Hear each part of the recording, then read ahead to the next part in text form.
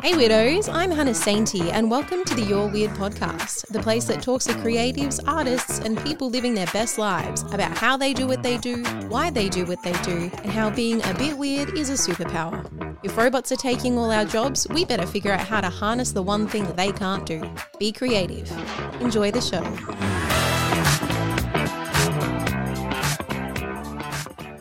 Hello Weirdos, welcome to another episode of the You're Weird podcast. Today I am diving into a very particular resistance, one of which is very close to me actually.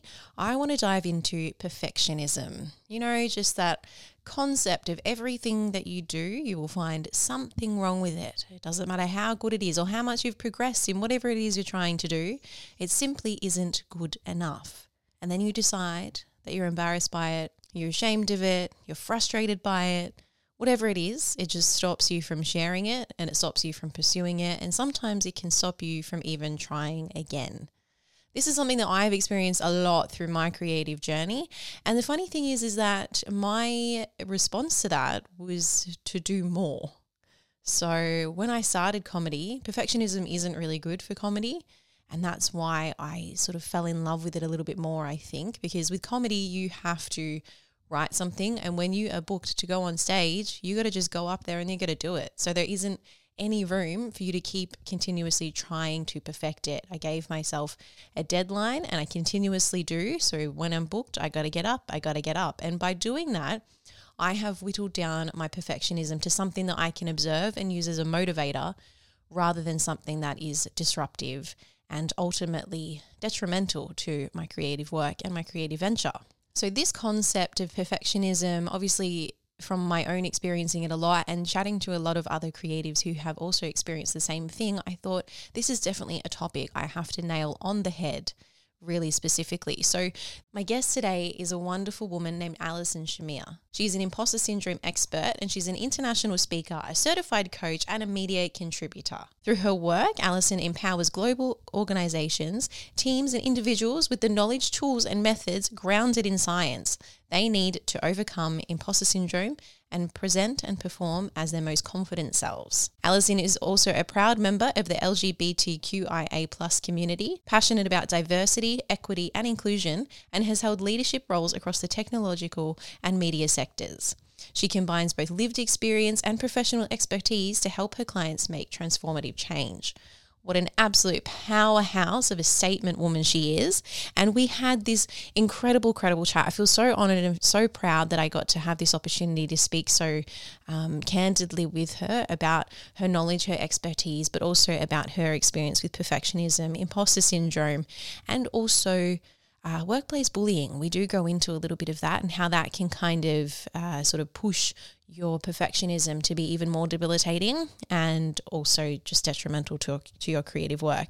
So our chat went for a really long time. It was beautiful. We chatted for well beyond the recording time. And I know we spoke about a lot of things that I definitely want to get her back on the show for us to discuss them further. So keep an eye out for that. And just know that, you know, I'm going to obviously have all of her details in the show notes and go follow her, go check out her work. If you ever have the opportunity to see her speak, I do really recommend it. And just know that the work that she's doing is really important. It's really important for you. It's really important for me. It's really important for all of us to overcome these sorts of resistances so we can just get out of our own way and make some cool stuff that's going to make other people feel happy, empowered, and, you know, ultimately make some change because artists are the one that change the world. So go you. I hope you feel empowered by this episode and remember that you're not the only one that feels perfectionism and you can move on from it. You've just got to let the shackles go. Now, I know that I still feel perfectionism myself and I'm very aware of it and I'm constantly trying to transform it and I am, which I'm really proud of, but it does still catch me out. So you just got to accept that sometimes the resistances may dip and peak in their strength. It's that old theory of, you know, you can jump off the wagon, but you've just got to climb back up on it again.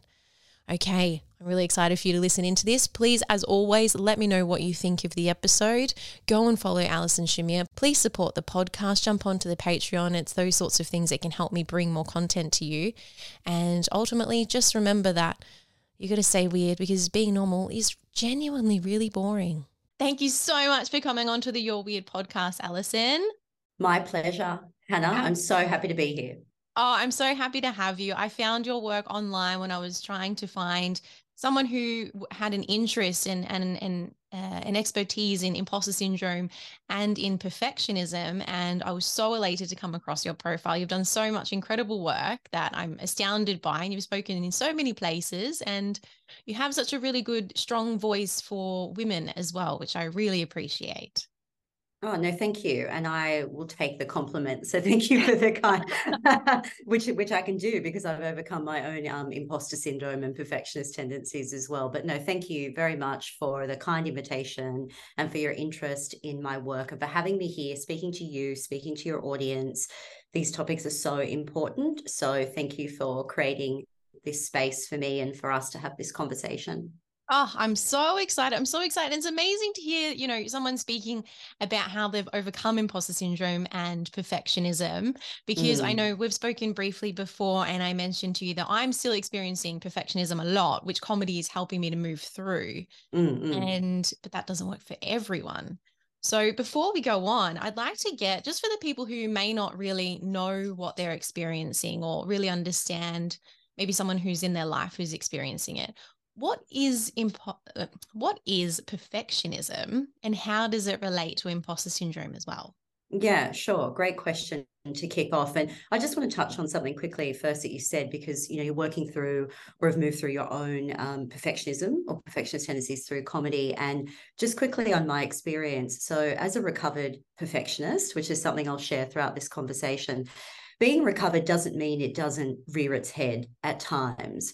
What it means is that I, or those overcoming it like you, or who can move through it, have the ability to not let it stop us, have the ability to not let it derail us from what we want to do or keep us stuck too often or fall into self-sabotaging patterns.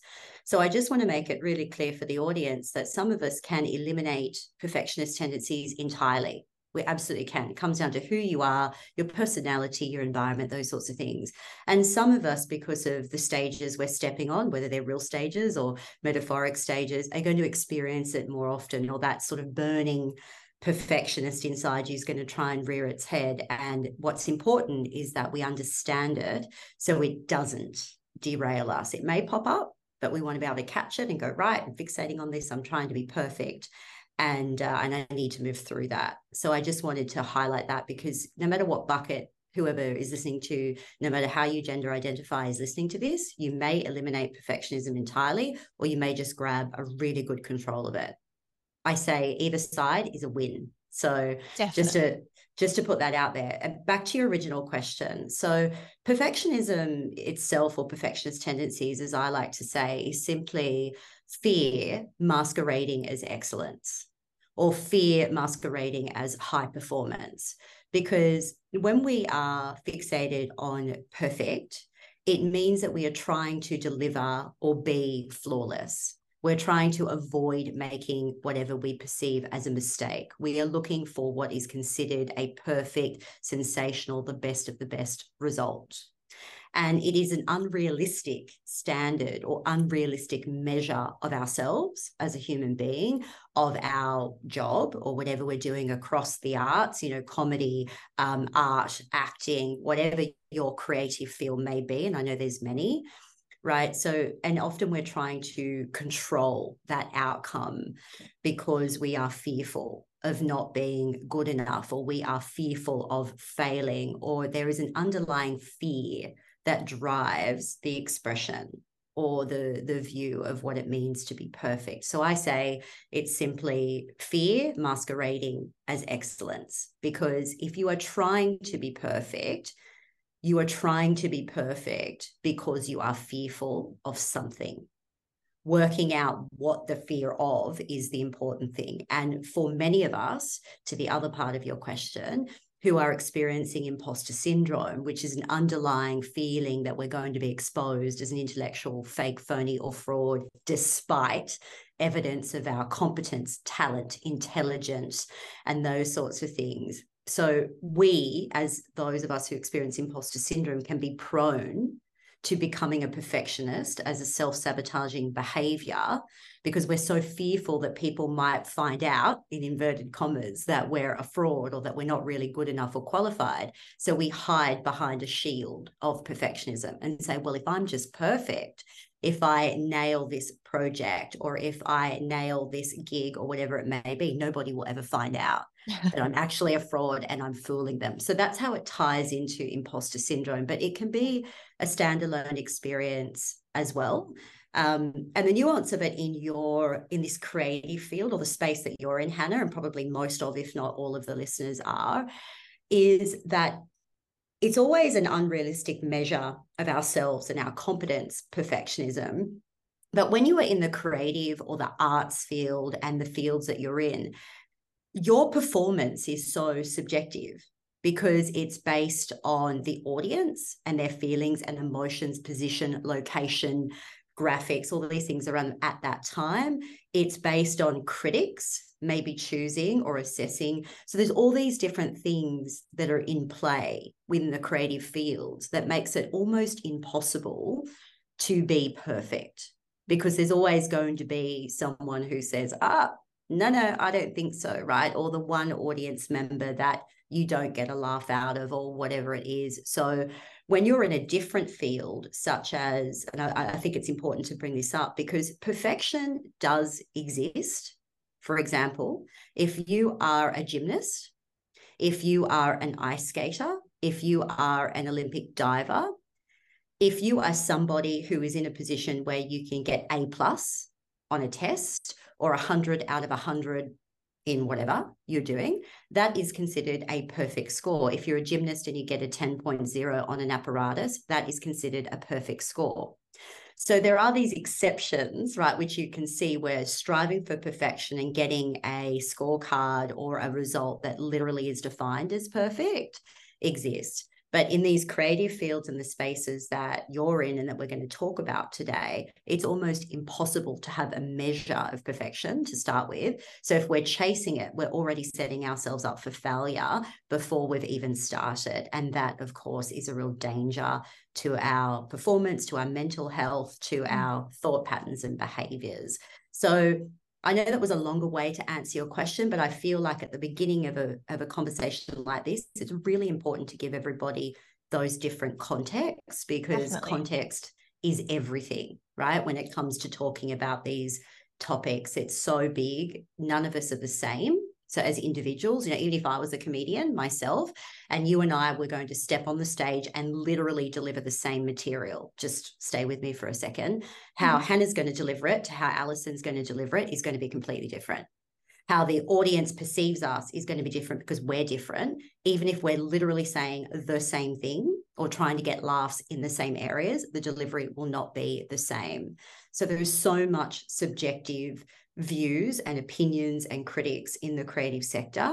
And so we need to release perfectionism really quickly. Otherwise, you're all going to have many, many unhappy moments when you actually shouldn't be unhappy. You should be patting yourself on the back for the courage and confidence that you're displaying.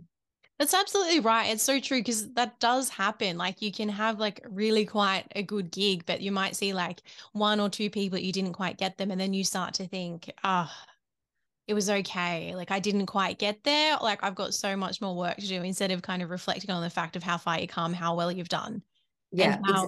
and how each person's interpretation of what you've created is going to be different. And also sometimes like that interpretation is a good thing in and of itself. It's like when you go see a painting and some person loves it and the other person hates it. And then Yes. you're like, why do you hate it? Like, what's that doing to you? Why is it making you feel like that? Yeah. And you're right. And back to that essence of, say, you've got 100 people in the audience and 99% loved it, and there's the one person who, for whatever reason, didn't. That really comes back to the crux of perfectionism, is that if you are a perfectionist and you literally have 99 people in your audience go, I love it, Hannah, or I love the artwork, or whatever it is, a perfectionist will always fixate on the one person. Yeah. Always. Your focus, your thoughts, the after effect behaviors, the impacts on mental health, overthinking, and those sorts of things will always go to the 1%er if you are a perfectionist, or if you're currently stuck in the perfectionist cycle. Whereas when you are coming out of perfectionism, or when you have removed that sort of high, unrelenting, awful standard that you're trying to hold yourself to that can never be reached, that sort of self-sabotaging view of perfectionism, you will come out of that same gig or, review of your artwork or whatever it may be to whoever's listening, and you will say, gosh, I'm thrilled. I'm thrilled that 99% of people or whatever loved it, or that's a win. I'm going to bank that. That's excellent. Yes, I can't please everyone. So the dialogue and the way that you speak to yourself and what you focus on is very different when you are stuck in perfectionism, because perfectionism is all about 100% or nothing. Yeah. So the one micro thing that misses, the one critic that doesn't like it, the one audience member, whatever the context is where your mind goes when we are stuck in perfectionism. And then if it's linked to imposter syndrome induced perfectionism, you feel like if you make even the most minute mistake, you'll finally be exposed as the fraud you believe yourself to be, because you already feel like you're fooling everyone when you have imposter syndrome. So you feel like if it's not perfect, they will know. And that is an unrelenting pressure and standard to keep up to, which isn't reality. Right. No. You're stuck in a false sense of reality when it comes to perfectionism, which is something I wanted to share because it's a shield. We are using perfectionism as a coping strategy to try and protect ourselves from something. And usually the something is a fear that we're holding, a fear of not being good enough, a fear of making a mistake, a fear of never living up to the expectations someone has on us. Or a fear of not being able to repeat an amazing performance. So a lot of people that I speak to across the creative spectrum, even when you're doing work and you nail a gig, or you're invited back for a second year to the Melbourne Comedy Festival, or you've produced a painting that has been, critically acclaimed, in comes then the fear of thinking, how will I repeat that performance? How will I keep that standard of accolade or audience love or whatever it is? And so we feel like, I've got to be perfect. I've got to go back into the perfect way. So it really starts to take over our view of reality.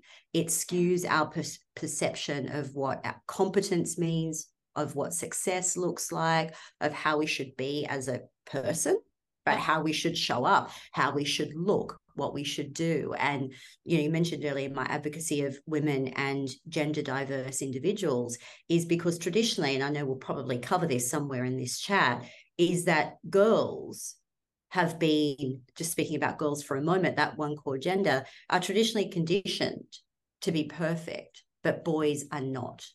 So perfectionism really stems from a lot of conditioning and messages that are sent to women who were girls, or, those of us growing up who are gender diverse individuals, because all of a sudden from a very young age, it's thrust in our face that we do not fit the perfect mold. Now, the perfect mold is, can I swear on this podcast? Absolutely. The perfect mold is bullshit, right? It's an outdated gender expectation and stereotype that needs to be left well into the past, but unfortunately it still carries over. So the roots of perfectionism are deep in us. It's not a quick fix. However, once you focus on it and take the steps like you're doing, you can see incremental great improvements very, very quickly. You just got to be focusing on the right action. Absolutely. It takes a lot of patience and awareness to do it as well. And even that, like, even in trying to overcome perfectionism, you have to try and put your perfectionism on trying to overcome the perfectionism. Yes. In this weird thing. Like, I was doing so good and then I fell off. I'm not good at anything. Like, yeah. So true. I couldn't agree more, because it stays with you, and learning to let go. And I speak now from personal experience as well, because just for everyone listening, I suffered imposter syndrome for a huge part of my life, which is what led me to become an expert in that topic. From having imposter syndrome, my key self-sabotaging behavior was perfectionism, and it was a very toxic cycle which took a huge impact on my mental and physical health. And I write about that, in my work, and you can all check that out after you've listened to this podcast if you're interested. But it is a very, very unrelenting cycle which takes its toll mentally, physically, and emotionally, because you're never living up to your own expectations. But here's the catch as well: even if even if you are to get a perfect result, whatever perfect means to you, if you're stuck in toxic perfectionism, what happens is you discount the result anyway, because you tell yourself, this is where the language goes to, your internal dialogue becomes, well, yeah, you should have reached it. In fact, you should have set the bar higher. You didn't set it high enough. You should have done better. So the other catch of perfectionism is, even if you hit it, if it's toxic perfectionism, self-sabotaging perfectionism, you won't be satisfied anyway. You will discount it. You will push it away. And that's, the real sort of stickler of it is, we feel like if we get the perfect gig or the perfect feedback or the perfect critic or the perfect award, you're the top award that you want to win in your industry, whatever it may be, that will go tick, I've been perfect. But a lot of you will find that you'll get there and you won't internalize it anyway. In fact, you'll berate yourself still and you stay in the cycle of perfectionism. Super important to bust out of that cycle, because it's a one-way ticket to burnout and a one-way ticket of never being happy or satisfied with the incredible work that you're doing, the talent that you show, the contribution you're making to your industry. It will rob you from all of that if we don't learn to move through it or eliminate it entirely. I'm so glad you said that, because that's absolutely true. I know that even with a few things that I've done, when I've done really, really well and I should be proud of it and I should just be happy and at peace, I've just kind of gone, well, it was only because of this and this and this that you were able to do it. So it's not really you, and you probably won't be able to do it again. So work even harder. And I'm like the work harder, not smarter is an amazing thing to think about. But it's taking me ages to try and do it. And even now I still sort of find that if I've had a really good experience, I can get stuck in that cycle like you just described. And then I have to have someone close to me, like external from me, to feed it back to me, to go, hang on a second, pull back. You actually did really well at this. Why don't you like sit in that for a minute and appreciate that, and then use it as momentum to go forward. Yes. And Yeah. yeah, so It's really couldn't have important. said I agree. Couldn't have said it better, and love that solution and speaking to somebody. And because it can be something that creeps up a lot, especially for those of us that are high performers or care about what we're doing or stepping onto the stage and those sorts of things, because we are always critiquing our own performance. Yeah. So, as a speaker, you're someone who steps on stages and as well as a lot of people who are listening to this, is that we already are our own critics. Now, what we want to be, it's okay to be your own critic. We don't want to be our own worst critic, Yeah. because evaluating our own performance, evaluating what we just did, is an essential piece to success. Because as you know, we don't always step on the stage and quote unquote nail it. Now, the audience might not realize that, but we know, because perhaps we're not feeling well. Perhaps we've just had something horrible happen in our personal life that we've had to suck up and get on that stage and put on our show business face or whatever it may be, turn up to the event, release the creative product or whatever it is. So there's always, we're human beings, we're three-dimensional. So there are times when we perform and we as an individual don't feel like we have delivered our best performance. And I want people to understand that that's okay. Critiquing yourself is valuable. In fact, it's essential for success, having that self-awareness. But what we don't want to be is our own worst critic. To your point, we don't want to fall into that trap where, and I love how you sort of caught yourself and went, oh, hang on, my dialogue's sort of starting to pull, and then you went and spoke to somebody that you trust and you were able to have that conversation. And I think that's an excellent thing to do, because when we start falling into the worst critic, we just want to catch that. Right? We want critic, but we want to evaluate our own performance. We want to critique it. I critique myself all the time, but we want to demonstrate self-compassion. Yes. We don't want to berate ourselves, because here's the thing, that our brain is always listening. So what you tell yourself, how you speak to yourself, your brain holds on to. Like, this is the real science behind it. And it's deeper than your thought patterns, because it gets ingrained into your brain, which impacts your ongoing thoughts and your behaviors. So catching that talk, going, oh, I'm slipping into the worst critic here. I need to stop. I need to call someone. I need to go journal. I need to just snap myself out of this right now, is very valuable, because as we start to slip into the worst critic, it'll start to take over. because it will induce more negative thinking patterns. And our brain is already wired to a negativity bias. So if we feed it negative, our brain will latch onto that. Like it becomes Teflon, right? Some of you might have heard that quote, that our brain really is, it's like Teflon, right, for negativity. So I think great tip and tool that you shared there. I love that. Yeah, definitely. I think like I will talk about like steps to overcome it a little bit more soon as well. But another thing that I've found, and I'm sure you've probably spoken about this too, is I try and separate things to be what is something I can genuinely work on and what is something that was like a variable that I'm like not in control of.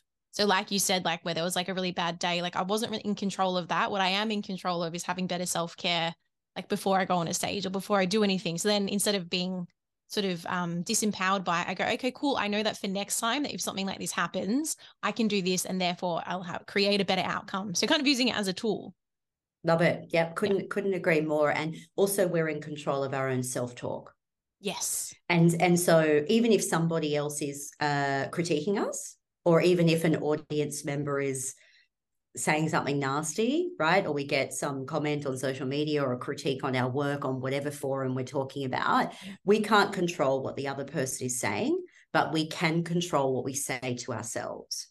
And what we say to ourselves is fundamentally one of the most powerful things we should all get a handle on and control. Because back to that self-talk, and it's not about just giving yourself a pep talk all the time. We can call it whatever we want, but it works. The science tells us it works. How you speak to yourself matters, and the language that you use matters. And so I agree. And I just dropping that in there because you said about controlling the controllables, which I love. We can control our self-talk. Mm-hmm. We might have an automatic negative thought, which is very common when we're in self-sabotage or in imposter syndromes. Our thoughts just start taking over. But when the thought enters our mind, if we just concentrate on listening to that, but changing our self-talk so we don't berate ourselves, that is also a really critical step to immediately changing the space that you're in.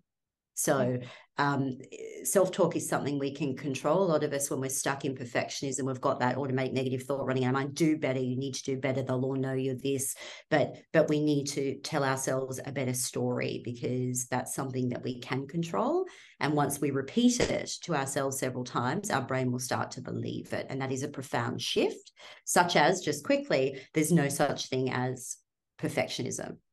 Seems like a really basic, simple statement, and people who are listening to this might go, really, Alison, that's what we want us to say to each other. But in your sectors, in this creative sphere, there is no such thing as perfection, because it will always be subjective to certain voices, audiences, critics, online trolls, everyone and anyone out there, right? Because even if you win an industry award, or even if you're on a stage at the best of whatever your industry is, that doesn't guarantee perfectionism. That's not considered perfect. There'll always be a subjective view. There'll always be another stage. There's another award. There's another art show. There's this or that. So the best thing you can all tell yourselves, and this goes for a lot of industries, is there is no such thing as perfection.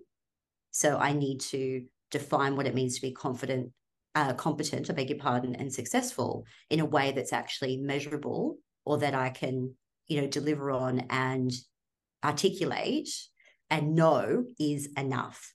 We need to find our good enough metric and then refine and adapt that in whatever your craft is. Definitely.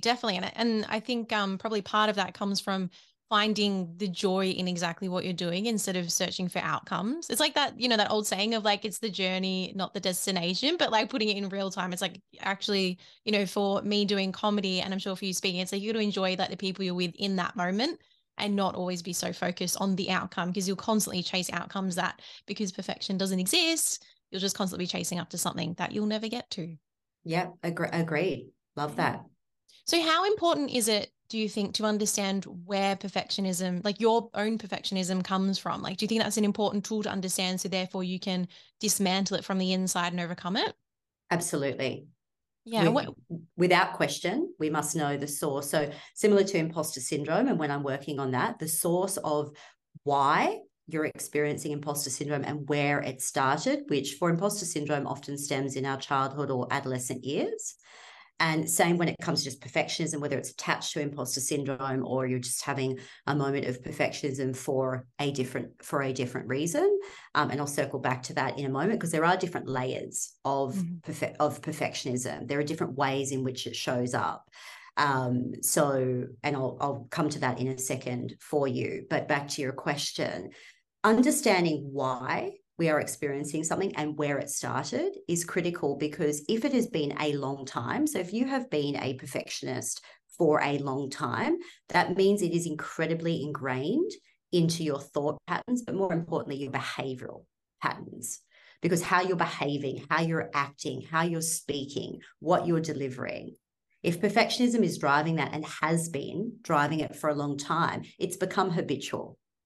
So overcoming perfectionism and also imposter syndrome feelings and experiences is about breaking habitual self-sabotaging patterns. We must redirect that behavior. And like any habit where you're trying to get into the habit, i.e. going to the gym regularly or practicing, speaking out loud regularly or whatever, we have to do it consistently. And we have to build ourselves into the habit before it becomes automated and we just get up and we just do it, or we just factor it into every day. But if we have a bad habit, and let's face it, all of us have a bad habit in some way, shape or form, as you know, when we want to get rid of that bad habit or we want to take better control of that bad habit, we need to replace it with something else, or we need to train ourselves out of it. And that takes time. And so why you need to know the origin is because, has somebody been a perfectionist for example, let me use you, Hannah, as an example. Let's just say you didn't have perfectionist tendencies your whole life, right? And 2 years ago, 3 years, whenever it was, and you decided, right, I'm going to step into comedy, the perfectionism showed up. Yeah. Having that for a year, 2 years, 3 years is different from me coming in and saying, I've been a perfectionist since I was a young girl. And I carried that through my life, and it became the self-sabotaging behavior that manifested into imposter syndrome when I was in my early 20s. And that has caused me to do all kinds of other self-sabotage. So can you see just contextually those two different stories? If I've been a perfectionist for 25 years and somebody else has had perfectionist tendencies for 2 years, although we're going to do some of the same tips and tools to navigate through it, the pattern is less ingrained in the 2-year person than it is in someone who's had 25 years. So that's why it's important to understand where it comes from. And we do that just by simply asking ourselves, having a quiet moment, journaling it down and saying, well, where do I feel this sort of feeling or behavior started to surface? Where was I? Who was there? Who said something? What happened? There's always a context or a story around that. And understanding that is really important, because it sort of identifies that, okay, this is not all in my head. I've got this fear which is driving me to perfectionism for a particular reason, and you need to unpack that fear. We need to just pull back the layers of that fear until we get to the crux of it. And same if it is attached to your imposter syndrome, because imposter syndrome at its very core is a belief that you hold that you're not good enough, worthy enough, talented enough, capable enough, despite evidence of the contrary.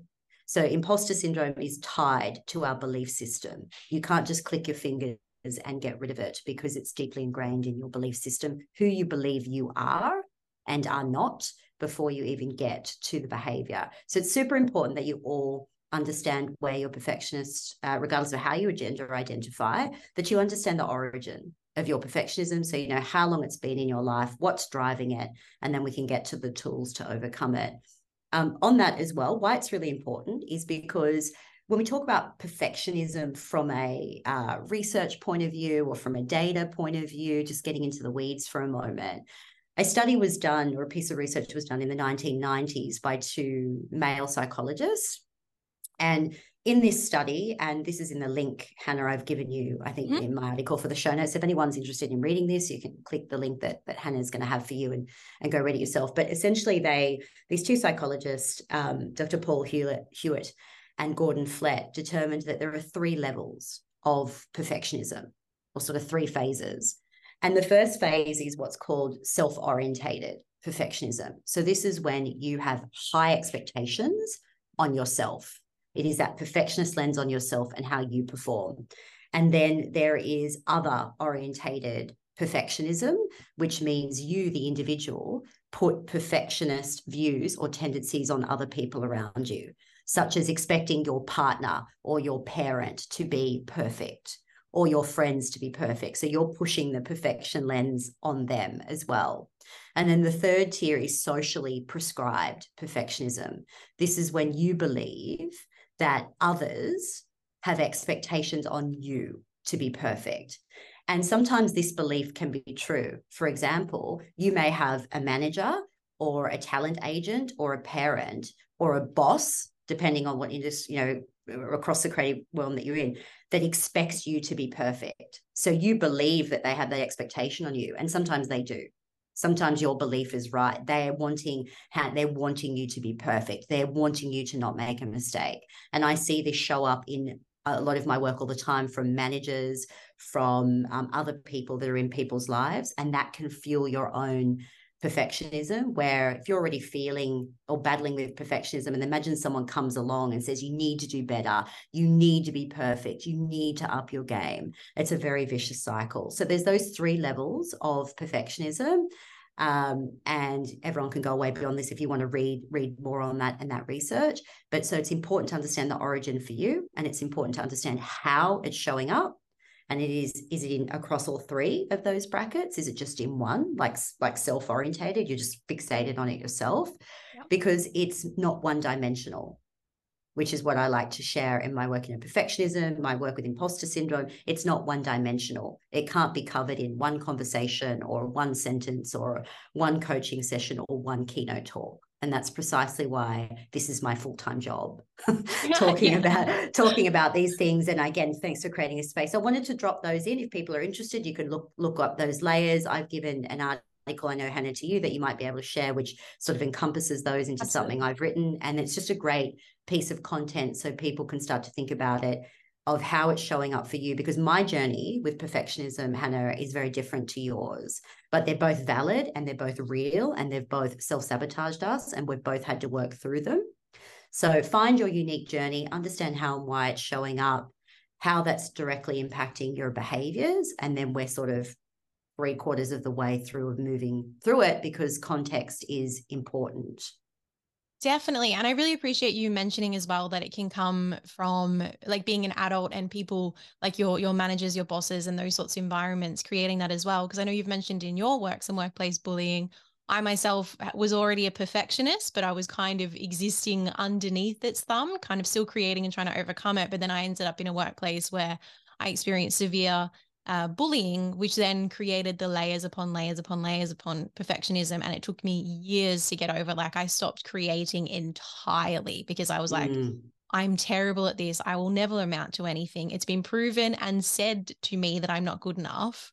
So therefore I should stop, which then created its own thing where I got stuck under the perfectionism. And then because I wasn't doing the thing that brought me joy or any like I wasn't getting any catharticism from anything I was creating or trying to do, that kind of put my mental health down further and further. It just ended up in this vicious spiral, which took so long to come out of because I couldn't vocalize it. And I didn't really know a lot of people who had experienced a lot of like any like workplace bullying and those sorts of environments that were open to talking about it and kind of finding unity and being like, I have experienced this. And, you know, as human beings, we're still kind of learning how to exist in either a corporate world, whatever world you're in, but where we have to act as like this tribe seeking a combined goal that we're all aiming for. And sometimes it can be that the person who's bullying you doesn't even really understand that that's what they're doing. Other times it is, but either way, it doesn't stop the fact that as an adult, you can kind of end up taking on these issues. And because I think there's a lot of chat always about it being like your childhood trauma, but you know, it's good and important to notice that it can happen as when you're an adult. And Agreed. because and it's a positive thing in the sense that because it's so recent, like you mentioned earlier, it means that if you get onto it quick enough, then the ingraining of that problem can be diminished if you act upon it quickly. Yes, couldn't agree more. And also, and that's why I defined earlier saying that if your journey, is from childhood to your point, or if it's just 2 years ago as an adult, yes, the journeys are very different, because also if something happens to you as a child or in critical development ages, it forms a part of your identity. Yeah. It's stamped in your identity, your beliefs, your brain patterns, right? Very different than if you experience something as an adult, because as an adult, you're grown, you're past the critical development periods. Yes, it can still have influence and impact, but it's very, very different. So yes, I appreciate you circling back to that as well, because you're right, that it could come from here, it could come from there. What matters is we understand for you, the individual, where it comes from. And to your point, what external circumstances have contributed to that. So like workplace bullying, and I see a lot of that. And firstly, I'm very sorry to hear that you've been through that. And in my work, coaching individuals and just all of the organizational work that I do, bullying plays a big role in, of course, causing people to self-sabotage, triggering things like imposter syndrome or just perfectionist tendencies, whether they're attached to imposter syndrome or standalone, because bullying berates us, puts us down, makes us feel awful. It can be a form of manipulation as well. It forces us to get in our own heads, question ourselves. It's very confronting because it's in an environment that we are working in or having to be in. So we can struggle to create boundaries, and rightfully so, because we don't have all the control. And so we can control the controllables, but there's so much coming in at us, like walking into the flame, that we can't control. So it's very, very hard. And bullying, full stop, is very confronting and very hard to deal with, and especially when it's coming from people in positions of power.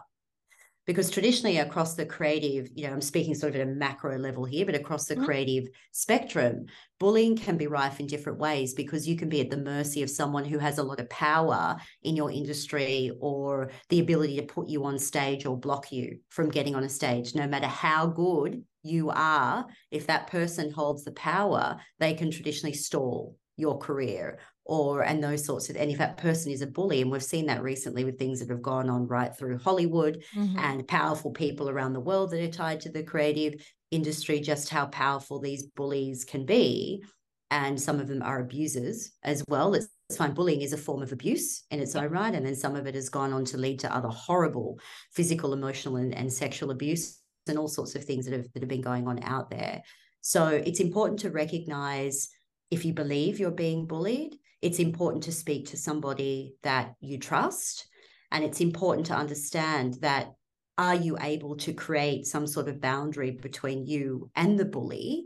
If so, how can we do that? And if not, how do we protect you whilst you remain in that space? And so we can protect you by, yes, understanding how it's triggering your perfectionist tendencies, making sure we're focusing on what we can control, which is our self-care, who we're talking to, seeking help, documenting these things, and really looking at that evidence, as opposed to falling in the trap of self-blame, falling into the trap of believing what this bully is saying, although, it can very easily happen because we're in it all the time. But yes, it's important to note that, is it an environmental circumstance that is sort of triggering or keeping your perfectionism alive, such as bullying? Or is it that you are stepped into a new forum, i.e. comedy, just again using this and it's just doing something new, and all of a sudden being in front of a live audience, and has made you question yourself and your ability? So understanding the context of you, the individual, how perfectionism is showing up for you, how it's being triggered for you, and just jotting down, journaling down. I'm a big advocate, and I say to my clients all the time, of getting, probably all of you across the creative space would like this as well, but getting your whiteboard, getting your tools, getting your post-it notes, whatever creative outlet you want, painting on a wall, right? Whatever works for you. But getting all of this down in a brain dump, literally putting perfectionism at the center, and doing this sketch of, how is it showing up for me? Who's involved? What is the timeline? What we need to do is get out of our own heads and actually down onto paper or into some sort of creative outlet to get it out, so then we can analyze it. Because when we start to write things down, when we start to verbalize, we see them from a different perspective. Yeah. And we start to go back to your bullying point. Oh my goodness, I know through getting all of this down, yes, there's some self-work I need to do to work on the perfectionism, but it's not my fault. It's not my fault I'm being triggered. It's not my fault I'm going through this stuff. It's this person. And it helps you disassociate from the self-blame. What we don't want to just fall into a trap of blaming ourselves for everything, because We are a product of what's happening around us as well. And if you have perfectionism from childhood, like I did, there are so many things that happened to me that were out of my control and they sucked. And it wasn't my fault that they happened to me, but I did have to take control of the self-work required to get me out of toxic perfectionism, because blaming my mother for what she did and blaming the other trauma that I went through didn't get me the result. I had to work through those things and seek help for those things and acknowledge those things and acknowledge the path that they played, but I still had to do the self-work. And it's the same on the bullying side. It's not your fault. The bullying is disgusting. It's grotesque. We want to try and remove ourselves from it. But if we can't, we need to put in strategies to protect us and also to allow us to work on overcoming the perfectionist tendencies in a way that is conducive to our life, to how we've got to turn up, and to reaffirm to ourselves that, you know, if it is bullying in this case, that the problem is the other person. It's not us. We are a victim / survivor of what that, you know, bully is doing. And we need to ensure that we protect ourselves. And create that distance. But it plays a big part, Hannah, across your sectors and the creative outlets. And it plays a big part, bullying, across the corporate sectors that I also work in. And it's rife, unfortunately. I don't like to say that, but it is still rife. There are bullies sitting in positions of power, and it's very difficult for a lot of us to be able to navigate that. And as I said, it sucks, it's unfair, it's unjust. And sometimes we can do something about it, and other times our only choice is to protect ourselves and get out of the way, because self-preservation is first and foremost the most paramount. Because we don't, if we continue to fall, if we continue to crash, if we continue to be stuck in perfectionism, it will derail the rest of our life and career, even if we move away from that bully. Even Definitely. If we step into positive environments, we will carry the perfectionism. So we need to deal with it. Absolutely. I can speak to that like myself. That's exactly what happened. I took it on and then carried it for like 4 years, and it just showed up in every way possible. So yeah, it's really important. So on that note, what are some tools to begin the process? So obviously finding out the why and journaling it down. Let's just say someone has taken that advice and they've written it down. They've written it, you know, probably for a couple of days, trying to investigate further. What are some other steps to take towards overcoming this one? Because I know obviously, like I mentioned what I did, which is I learned from just jumping into the deep end, because I don't know, I'm like very stoic in my thinking. So I was like, cool, perfectionism. I never put my work out there because I'm horrified. Okay, what if it's stand-up comedy? Because I have no choice, but I have to get up on the stage and I just have to get it out, which works for me, but that's also quite brutalistic. So that's not really going to work for everyone. So what are some tools we can use?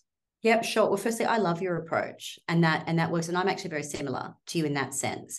Yeah. And I think when we've spoken before, so to anyone listening to this, if overcoming, let me just take a step back for a second. So overcoming perfectionism starts with two things.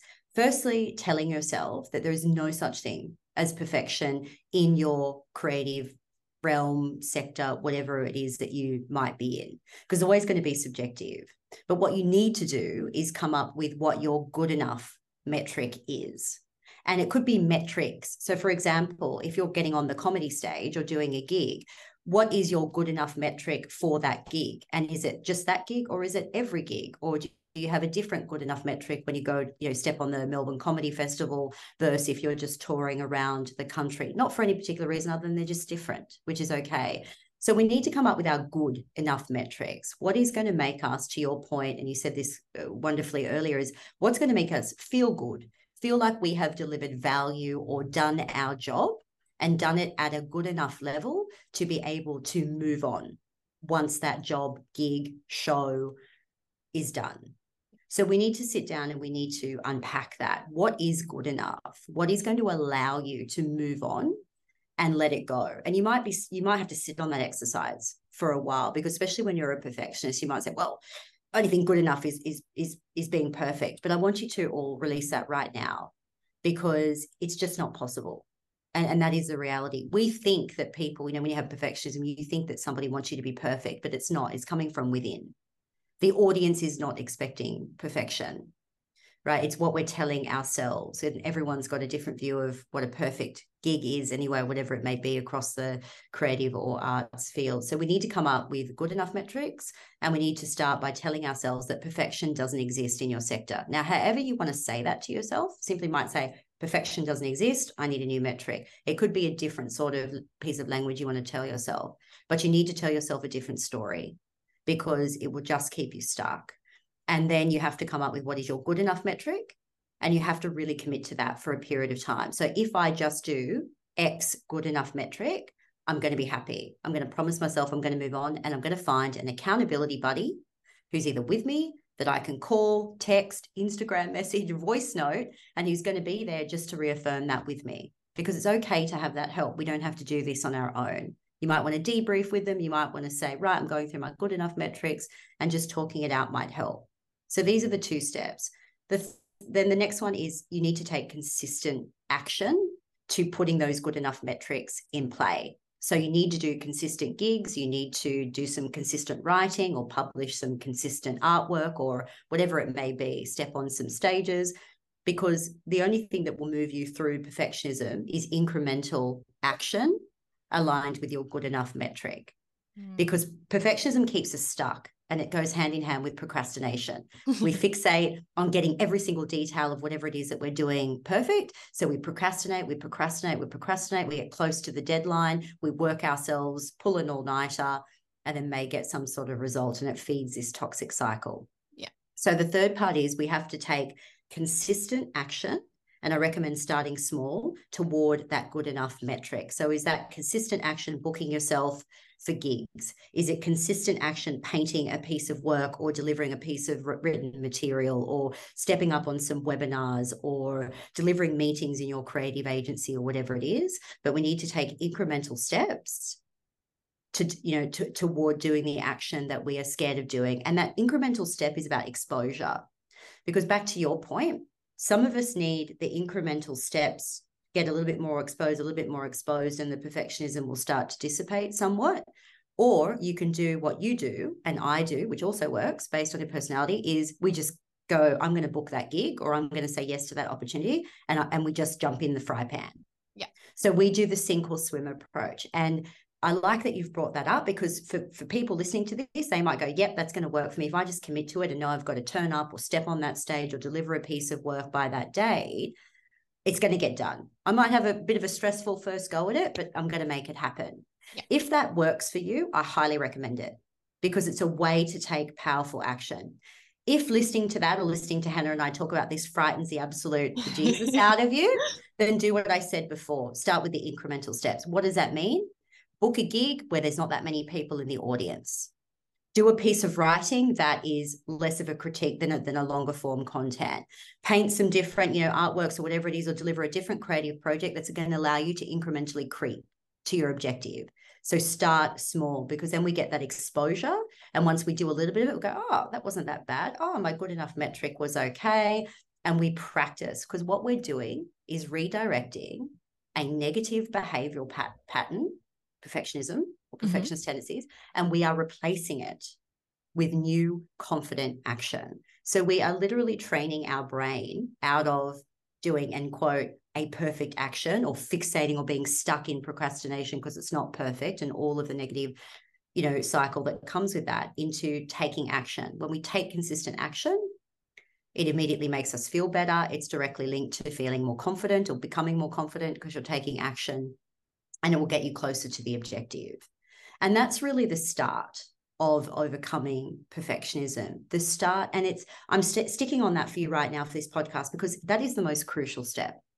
To anyone listening to this, outside of those steps and starting to unpack your own perfectionism, I wouldn't even worry about what comes next, because if you don't get these stepping stones at the beginning, if we don't start to tell ourselves that in your sectors perfectionism doesn't exist, it's always going to be subjective, there's always going to be critics, there's always going to be keyboard warriors, there's always going to be the idiot in the crowd that, really is an idiot and he's playing up at your shows and just wants to make it difficult for you, or a heckler. Like, there's always going to be those in whatever sphere you're in. You're not going to get a perfect scenario So it's about the good enough metric. It's about finding the joy and the value in what you did, which you said so beautifully earlier.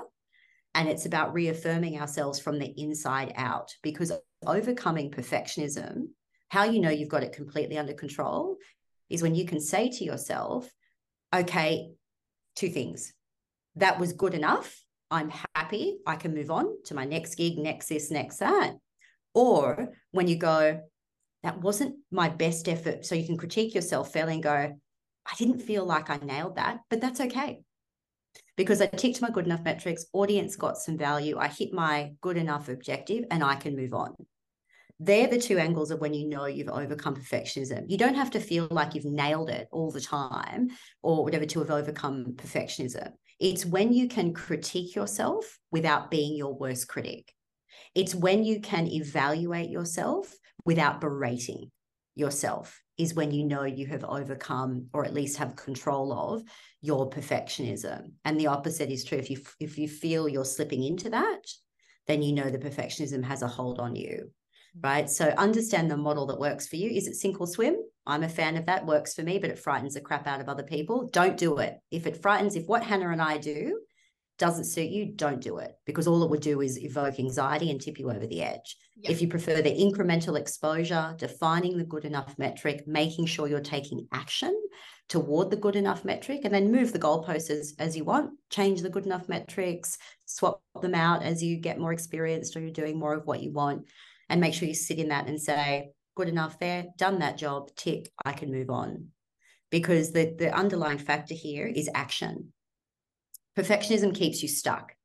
It's heavily linked to procrastination, because you are fearful of making a mistake. You are fearful of not being perfect. You're fearful of not being flawless. You're fearful of getting the 1%, the one person in the crowd going, oh, it sucked instead. And, and even if there's 99% loving you to death, right? So we've got to do the incremental action to overcome perfectionism, and they are the starting points. And then, as I said, the article, Hannah, I've passed on to you that brings into that perfectionism research and some other views. Highly recommend, even though I'm plugging my own article here, but highly recommend you guys have a look at, Hannah, wherever you're going to put that, because that gives you great insight into perfectionism.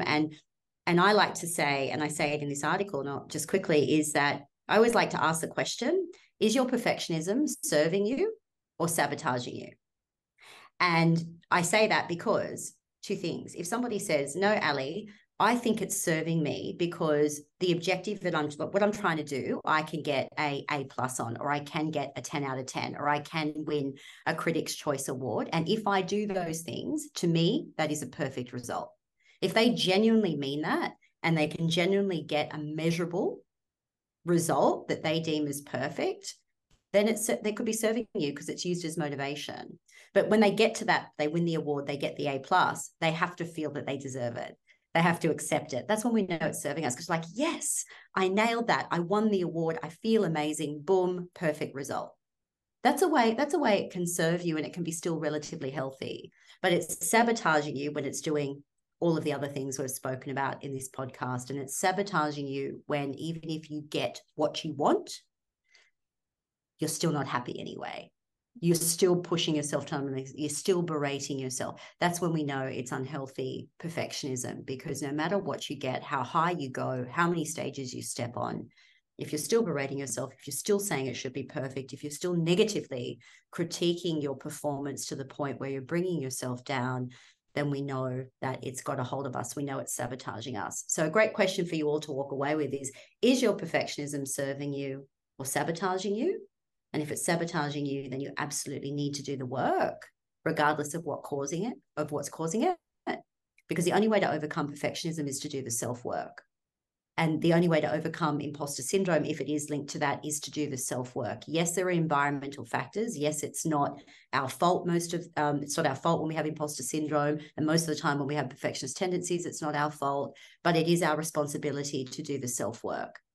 And there are people out there who like to think that just by changing the environment, just by removing bullies, just by doing all these other things, those things are very important. They need to be looked at. They need to be addressed. They need to be removed. But that doesn't guarantee that we will stop being perfectionists. because there's different conditioning, different messaging. We've all lived different lives. We've got different parents. We've been raised in different cultures. And some of them have seeded perfectionism in us, even if they didn't mean to do it, which you touched on beautifully before. Sometimes they say something, they do something, we're exposed to something, and the person didn't mean any malice by it, but it planted a seed. And the biggest one I want to leave you with is that statement of, which I'm sure you've all heard, is progress makes perfection, or progress leads practice. Sorry, not progress. Practice makes perfect. That phrase, practice makes perfect, that's what we want to eliminate. So that was said to us all in our childhood. I'm sure everyone who's listening to this can go, yes, when I was growing up, I heard that. Whether you're practicing tennis, whether you're practicing comedy, whether you're practicing painting, whether you're an actor, whether you do what I do, practice makes perfect. No, it doesn't.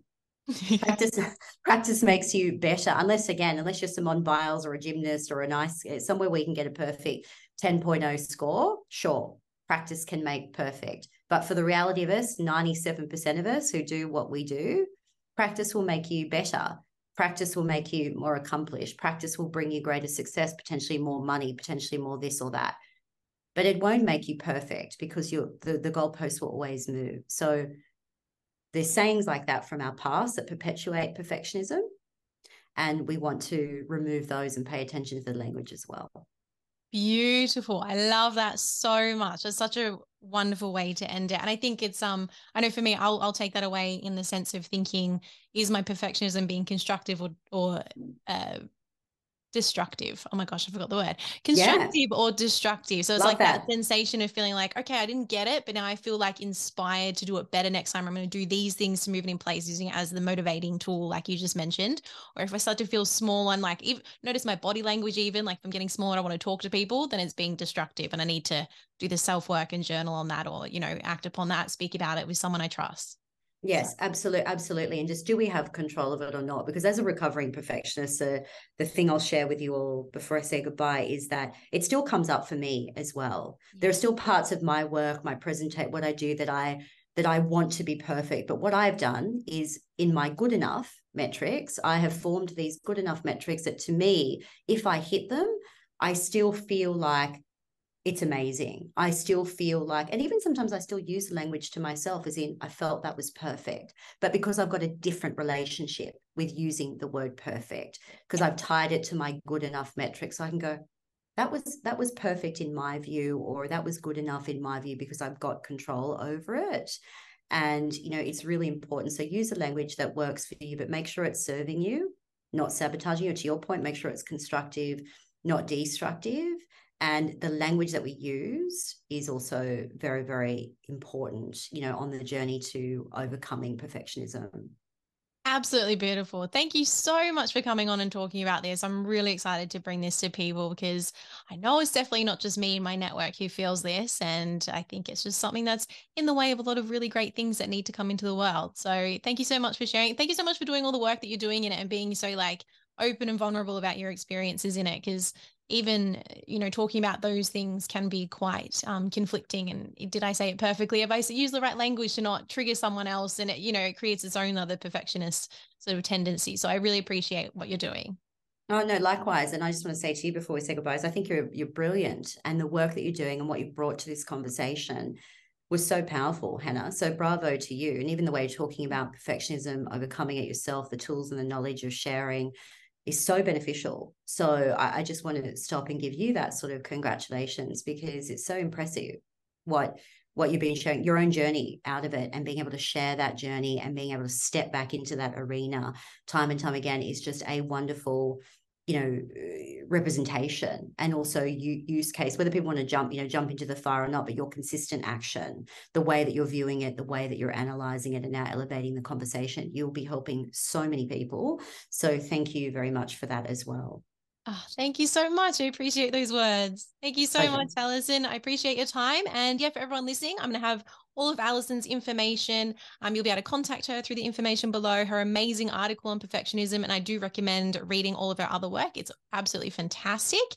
And just get that conversation going. So thank you so much for listening, guys. And remember to stay weird, because being normal is really boring.